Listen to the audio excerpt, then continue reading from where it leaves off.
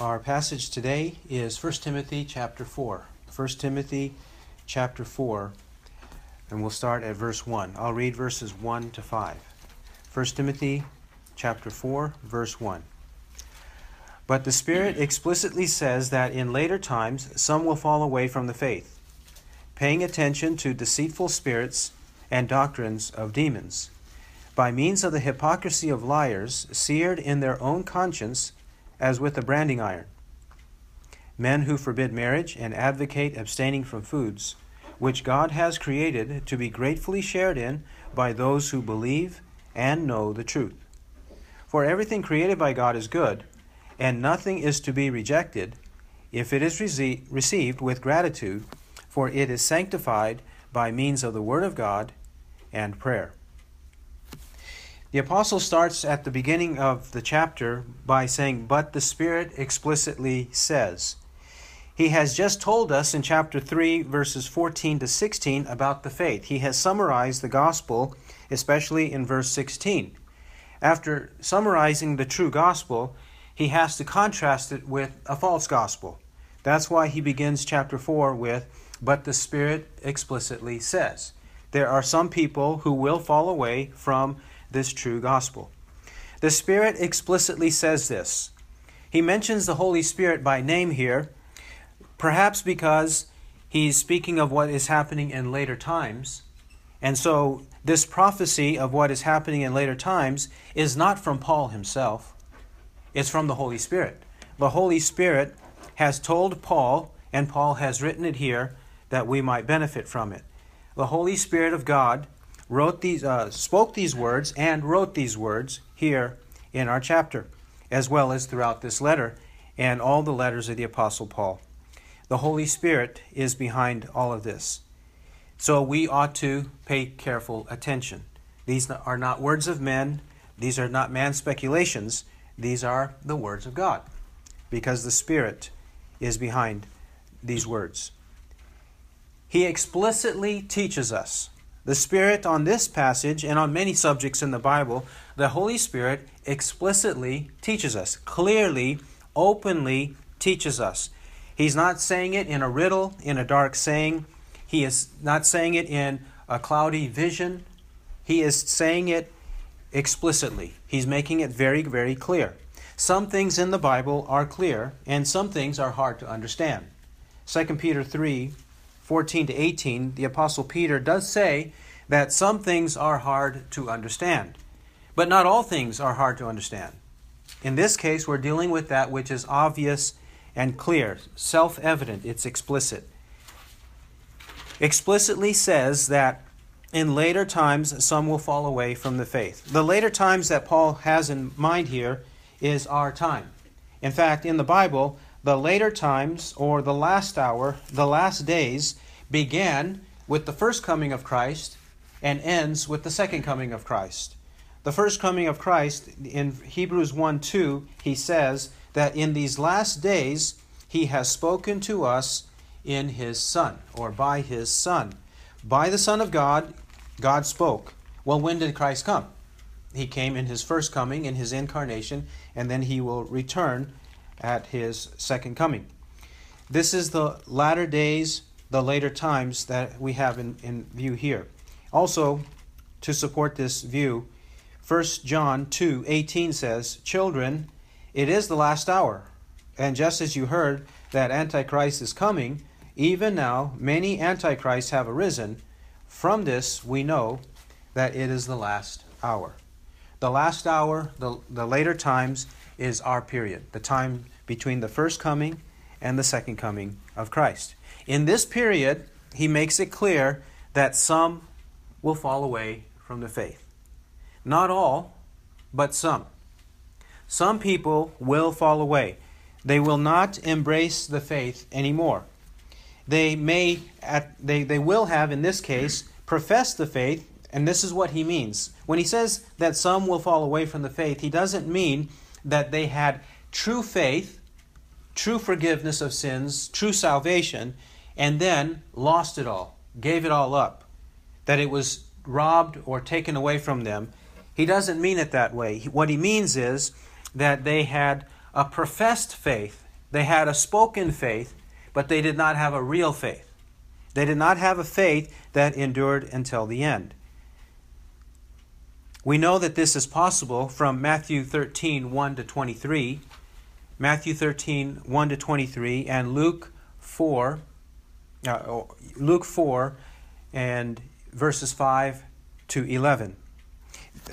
Luke 8, verses 5 to 11. There, he says that we have the parable of the sower and the seeds, where in one case, they heard the word and they received it.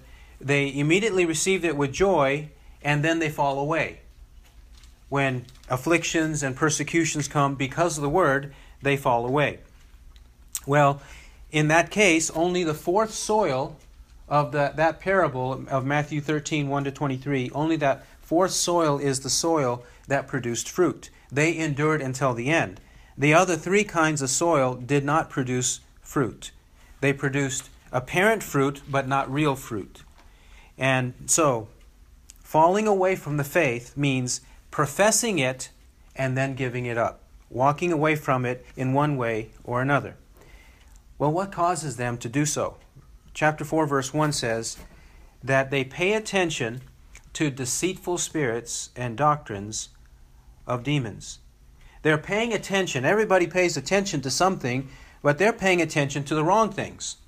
They're paying attention to deceitful spirits and doctrines of demons. Instead of listening to the right sources, the apostles, and the true apostolic teaching, the truth, the faith, they are paying attention to false prophets. This is why John also said in 1 John 4, verse 1, "Beloved, do not believe every spirit, but test the spirits to see whether they are from God, because many false prophets have gone out into the world." And then he says later in verses 4 to 6, "They are from the world, therefore they speak as from the world, and the world listens to them. We are from God. He who knows God listens to us. He who is not from God does not listen to us. By this we know the spirit of truth and the spirit of error." We all pay attention to one source or another. The real question is, are we paying attention to the right source, to the true source from the Bible, the apostolic teaching, the sound faith that they preached in the gospel? In this case, they're not. And if we're not paying attention to the apostles who speak from the Holy Spirit, we're listening to deceitful spirits and doctrines of demons. We're either listening to the voice of Christ through his apostles, or we're listening to the voice of the devil through his demons and false prophets, false teachers. They are here deceitful spirits. They don't often openly and straightforwardly tell you that they're telling you a lie. They are deceitful. They're crafty, just like the serpent in the Garden of Eden. They're also called here doctrines of demons. Everybody has teachings or doctrines, instructions. Everybody has advice and counsel. The Bible summarizes advice, counsel, teaching, instruction as doctrines. Whether it's theological or moral, there are doctrines, teachings. Well, in this case, they're not coming from God, but coming from demons. Demons who are influencing and who inhabit, possess false teachers. Well, what is so bad, and what is it that they are teaching that it is devilish? First, he'll tell us their means, the way that they do it, and then what they do. Verse 2, "By means of the hypocrisy of liars, seared in their own conscience as with a branding iron." The way that they do this, or how they're able to do this, without any remorse, without any guilt, without any desire to repent of sin, they have here hypocritical lies. They are hypocritical liars. They themselves are not true believers. They lie. They are hypocrites. They put on a show, and they say one thing, but they actually do another. And they are seared. When he says they're seared in their own consciences with a branding iron used on cattle permanently fixes a brand, some kind of mark, on the cattle. And once it's there, It's not to be removed. It's not to be changed. Their conscience is so seared, it is so fixed, that they don't have any impulse of guilt, any desire to repent. They're not sorrowful. They don't feel guilty at all. And they brazenly and straightforwardly practice their sin. And they justify it. And their means, again, is to be a hypocritical liar. This is really bad. He's describing false teachers. He's describing people who have no guilt, no shame, and they follow the devil. They have fallen away from the faith, even though they may say they profess the faith. Verse 3. What is it that they're teaching? These men who are those who forbid marriage and advocate abstaining from foods. Forbidding marriage, prohibiting marriage. There were people in the first centuries, during the time and after the time of the apostles, who were forbidding marriage. They actually said and taught that it is good and right for men to remain single for the rest of their life and women to remain single for the rest of their life. Don't get married and don't have children. And in some cases they would say that women are of an inferior place and that they need to be reborn into the world as men before they can obtain eternal life. They forbid marriage. But forbidding marriage in the early church has been mirrored and repeated throughout the centuries, and it's even a problem today. There are people who forbid marriage. They downplay marriage, they disparage marriage, they denigrate it and relegate it to something that is old-fashioned, traditional, you're too conservative, you're a purist. They'll say things like that about people who want to get married. When in fact in the Bible, from Genesis chapters 1 and 2 onward, marriage is good. It is established by God and ordained by God so that we might properly relate together as husband and wife and bear children and raise the children to know the Lord and prosper in the earth. This is the way marriage should be, and marriage should be promoted. But these people were not doing so. They prohibited marriage. They downplayed and disparaged marriage as being sin and evil and not good for you. The other false teaching is that they taught abstinence from foods. Abstinence from foods. Now, abstinence from foods is taken in a few ways, can be taken in a few ways. One, that they were saying, do not eat meat. Do not eat meat at all. Meat eating is evil. It's wrong. It's unethical. Don't eat meat. Others would say, no, you have to keep the dietary laws, otherwise you cannot be saved. If you don't keep the Leviticus 11 and Deuteronomy 14 dietary laws, then you will not be saved. You show that you're not saved. These false teachers are making these kinds of things conditions of salvation, conditions to obtain salvation, or evidences of salvation. They're doing one or both of these in this false teaching. And in doing so, they're undermining the gospel. This is why it's dangerous, because they make it a condition of salvation or an evidence of salvation, and thereby they undermine the gospel. They turn away from the faith. They fall away. Well, then the apostle in verse 3 and 3 to 5 further clarifies and explains why this ought not to be the case. Now, what he says about foods in the subsequent passage is also in some sense applicable to marriage, though he focuses on foods. He says in verse 3, foods which God has created to be gratefully shared in by those who believe and know the truth. God has created foods, and we might also say, by expansion, we know from Genesis chapter 1 that he not only created the foods in Genesis 1, but he also created marriage in Genesis 1. And Genesis 1:31 says, and behold, God saw all that he had made, and it was very good. He saw everything, and it was good. So what God has created should be acknowledged as coming from the Creator, and then we should gratefully, thankfully, share in this. We should be grateful and share in these things. And especially, he means here, by those who believe and know the truth. If we have any idea of what the truth is, and we embrace it, we say we do, if we believe and know the truth, that is the truth of the gospel, the truth of God's word, the truth about Christ and salvation, and the means of forgiveness of sins in Christ, if we know all this, then especially we ought to know better than to be misled and follow into that kind of false teaching. Verse 4, he reiterates, "For everything created by God is good." Everything created by God is good in its proper place, the implication. Everything that God intended to be used in His creation is good. And nothing is to be rejected if it is received with gratitude, for it is sanctified by means of the Word of God and prayer. Why reject anything that God has created for our good? It is good and it is for our benefit. Yet, it's not enough just to receive it, but we ought to receive it with gratitude, with thankfulness, as he mentioned in verses 3 and 4. With gratitude.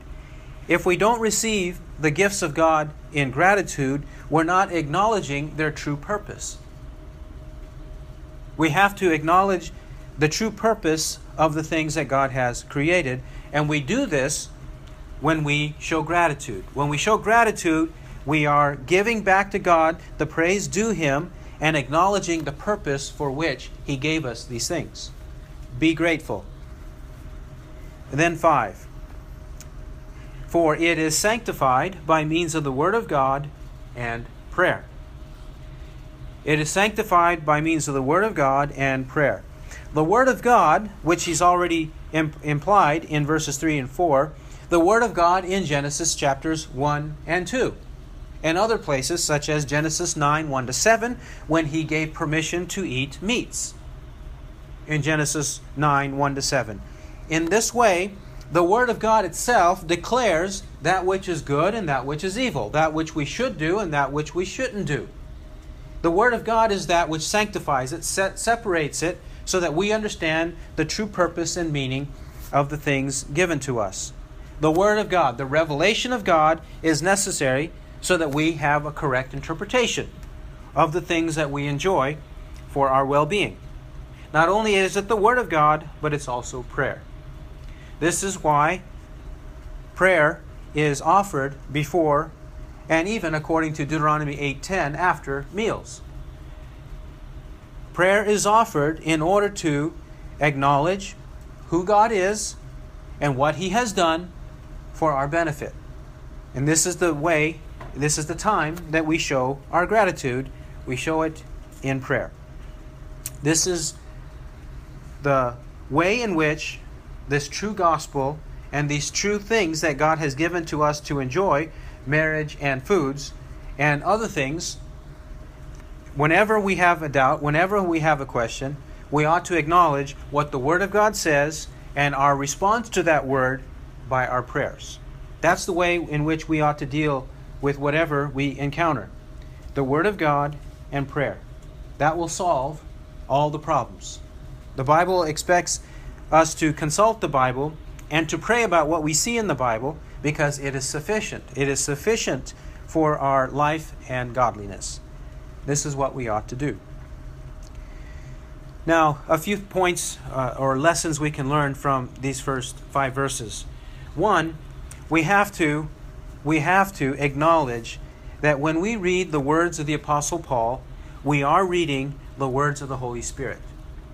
There are many people today who denigrate and dismiss Paul as not being a true apostle, not being authoritative, and not even having the correct interpretation of Scripture. Paul was deficient and even blind and weak and wrong in his interpretation of the Old Testament. Paul did not interpret the Old Testament correctly. And then also another thing that people do is they pit Paul against Jesus. They say, Paul taught one thing and Jesus taught another. We can't do that. We cannot say that about Paul and the Old Testament or Paul and Jesus. Paul spoke with the authority of Christ and of the Holy Spirit, by the inspiration of the Holy Spirit. He himself acknowledges that he is writing according to the Holy Spirit. In, for example, chapter 4, verse 9, he says, "It is a trustworthy statement deserving full acceptance." Or chapter 3, verse 1, "It is a trustworthy statement." And chapter 1, verse 15, "It is a trustworthy statement deserving full acceptance." And in chapter 1, verse 1, 1 Timothy 1:1, Paul calls himself an apostle of Christ Jesus according to the commandment of God our Savior and of Christ Jesus, who is our hope. He knows that he's an apostle because God commanded him to be an apostle. He knows that. He is self-evident of his apostleship and his own inspiration. An example of his own inspiration is in 1 Thessalonians 2:13. 1 Thessalonians 2:13. "And for this reason we also constantly thank God that when you received from us the word of God's message, you accepted it not as the word of men, but for what it really is, the word of God, which also performs its work in you who believe."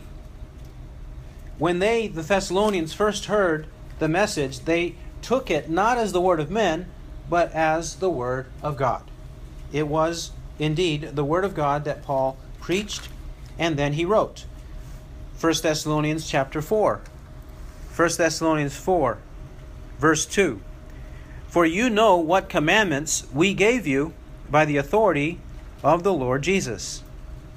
You know what commandment we gave you by the authority of the Lord Jesus. The Lord Jesus, and this is why we cannot pit Jesus against Paul, because Jesus gave Paul the authority, the commandments, the words to write.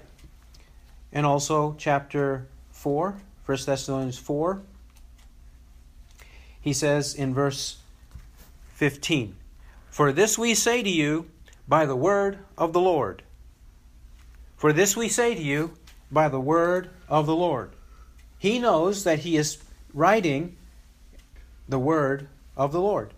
1 Thessalonians 5 and verse 27. 5:27. "I adjure you by the Lord to have this letter read to all the brethren." When he says, "I adjure you," an adjuration is that which you put something or someone under an oath. You say to somebody else, I'm making you swear that you're going to read this letter to all the brethren. Well, why would it be so important to be read to all the brethren? Because it's Scripture. It's the Word of God. That's why he would say that it's serious and you need to read it to one another.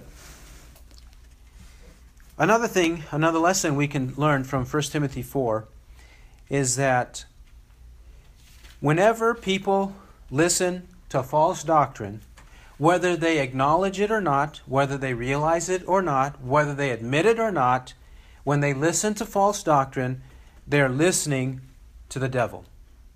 They're listening to the devil. There are only two voices of origin. Either we're listening to God or we're listening to Satan. It's only one or the other. It's not a matter of admixture of the two.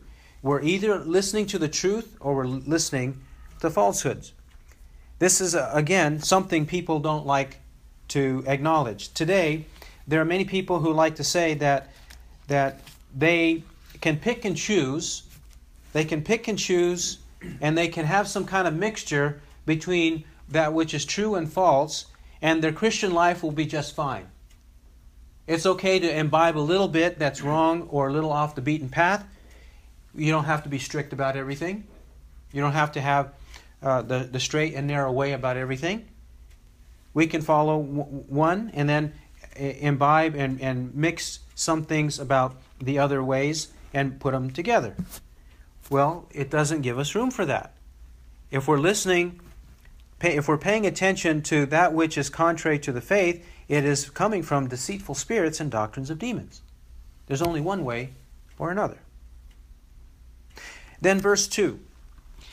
verses 1 and 2, the deceitful spirits and then the means that the false teachers use are the means of hypocrisy and lies. Hypocritical liars. This is what they are. Or lying hypocrites, however we want to say it. The people doing this are doing it deliberately, intentionally. They are deceitful, they are lying spirits. They are hypocrites. They know that what they say but with their mouth is not really what they believe in their hearts. What they say with their mouth is not the way that they live. They know that. So they are hypocrites and they are liars. Too often, we put false teachers, and I'm specifically and primarily talking about the false teachers at this point, we frequently put them in the category, well, they're not so bad, or they don't really mean it, or that's just unintentional. As though they haven't thought about it, as though they haven't been studying or preparing to say what they're about to say in the pulpit. Sure, they've been thinking about it, and if they've been thinking about it, and they've been reading some of the Bible and some of other sources and consulting other people on the issues, surely they are deliberately saying what they're saying from the pulpit. And so we have to identify them. If they're speaking falsehood, they are hypocritical liars. And verse 3, another point to make. Often we hear that we ought to have some points of theology that are non-negotiable and others that are negotiable. Non-negotiable and negotiable. Or we should have 3 tiers of theology. 3 tiers of theology. The first tier, that which is foundational, basic, orthodox. Second tier, that may divide us as denominations, as Christians in denominations. And a third tier where we can agree to disagree agreeably on some things that we'll never really figure out for sure, such as when Christ returns and doctrines on eschatology. We can't agree, so even within denominations there is room to disagree, and all is well. There's no need to worry and be anxious about any of this, no need to argue, no need to debate. 3-tiered theology. Other people will say some things are essential and other things are non-essential. Essential, non-essential. Well, according to 1 Timothy 4, 1-5, he mentioned marriage and foods. Since when has anyone called somebody a false teacher or a heretic, an unbeliever, a non-Christian, satanic, a son of the devil, for prohibiting marriage and teaching unlawful distinctions on food? Paul just did. Paul just did. Yes, there is theological heresy, denial of the deity of Christ, the bodily resurrection of Christ, and many other doctrines. There are theological heresies, but he hasn't mentioned any theological heresies in this passage. He's only mentioned the food or the ethical, the moral heresies right here. That's what he's mentioned. We need to recover an idea that moral heresy is heresy. It is also destructive. It's demonic, as he says here. An example of this would be 2 Peter chapter 2. 2 Peter chapter 2. This is an example of the word heresy being used for morality or immorality. Immorality or any kind of unethical conduct. Notice in 2 Peter chapter 2, verse 1. But false prophets also arose among the people, just as there will also be false teachers among you, who will secretly introduce destructive heresies, even denying the master who bought them, bringing swift destruction upon themselves. Secretly introduce destructive heresies, even denying the master who bought them, bringing swift destruction upon themselves. Now, what is it that they are doing and denying the master? If you have read this lately, you'll notice in verses 2 to 22, for the rest of the chapter, he does not mention a single explicit theological doctrine. He doesn't mention the Trinity, the deity of Christ, the virgin birth, the bodily resurrection. He doesn't mention anything like that. He mentions ethical or moral sins.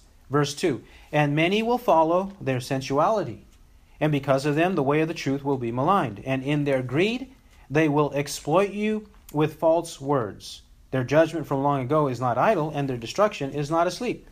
For if God did not spare angels when they sinned, but cast them into hell, and committed them to pits of darkness reserved for judgment, and did not spare the ancient world, but preserved Noah, a preacher of righteousness, with 7 others, when he brought a flood upon the world of the ungodly. And if he condemned the cities of Sodom and Gomorrah to destruction by reducing them to ashes, having made them an example to those who would live ungodly thereafter, and if he rescued righteous Lot, oppressed by the sensual conduct of unprincipled men, for by what he saw and heard that righteous man, while living among them, felt his righteous soul tormented day after day with their lawless deeds. You get the point? He's talking about moral heresies when he calls it destructive heresies. Because one cannot practice sensuality, and in this case one cannot be a sodomite, a homosexual, and other sins are later mentioned. Adultery is mentioned in verse 14. When he's mentioning these sins, he's saying that these people are in the category of a heretic, a destructive heretic. Not a believer, but an unbeliever. Somebody who might profess the faith, but actually has fallen away from the faith. He's not a true disciple. This is the kind of doctrine the Bible teaches, that we ought to be sound in our theology and sound in our morality. And if we deviate in any way, then we are not embracing the true gospel. And we are heretics if we deny the true gospel, either theologically or morally. One more point on the moral is in 1 Timothy chapter 1, 1 Timothy 1, verse 8. 1 Timothy 1, 8. Here too, a list of moral sins and its relationship to the gospel. Verse 8.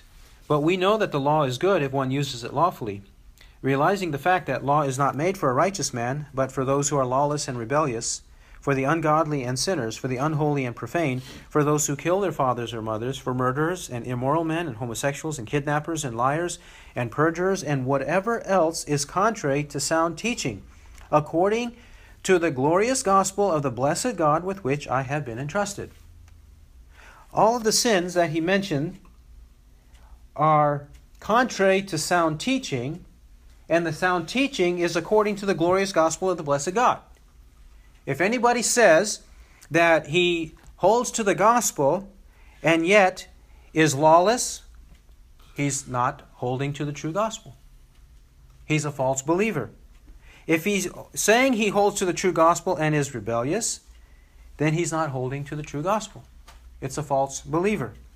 If he's ungodly, if he's a sinner, unholy, profane, a killer of father and mother, murderers, immoral men, homosexuals, kidnappers, liars, perjurers, and whatever else is contrary to sound teaching. These are moral sins that make one live contrary to the gospel, and therefore they are unbelievers. Then, lastly, the last point to make in 1 Timothy 4 is found in verses 3 to 5. We need to recover the need to be consulting the Bible for everything. Consulting the Bible for everything. Because whatever we embrace, whatever we believe, or whatever we obey, it has to be in accordance with Scripture. Because it's supposed to be obeyed by those who believe and know the truth. Believe and know the truth. And verse 5, that it's sanctified by means of the Word of God and prayer. If our doctrines, our practices are not in conformity to Scripture, then we are believing contrary to Scripture. How can we say that we're all right with God and our practices and beliefs are okay with God when they're contrary to the Word of God? They cannot be contrary to the Word of God, but they need to be prayerfully based on the Word of God. Prayerfully based on the Word of God. 2 Timothy chapter 3. 2 Timothy 3 explains that the Bible is sufficient, adequate for our Christian life. 2 Timothy 3:16. All Scripture is inspired by God and profitable for teaching, for reproof, for correction, for training in righteousness, that the man of God may be adequate, equipped for every good work. That the man of God may be adequate, equipped for every good work. The Bible is adequate to equip us in every good work. It's adequate or sufficient to equip us. It's not exhaustive, and it's not going to tell us about everything that we might want to know and do in life, just generally speaking. It's not going to tell us what kinds of clothing to wear day by day. It's not going to tell us what color to wear day by day. But that's not the purpose of the Bible. The Bible will tell us what we need to know for life and godliness, for our Christian life, to know God and how to live righteously before God. In that way, the Bible is adequate and sufficient to guide our life. So in that way, we ought not to be dependent on our own wisdom or the wisdom of man to guide us. We ought to go to the Bible to guide us because it is sufficient, it's adequate, and He has given to us, as Peter says in 2 Peter 1, everything pertaining to life and godliness. It's found in the Bible, and it's found by means of prayer because we possess the Holy Spirit who dwells in us. By these means, we can know what pleases God and what is and is not in accordance with the gospel.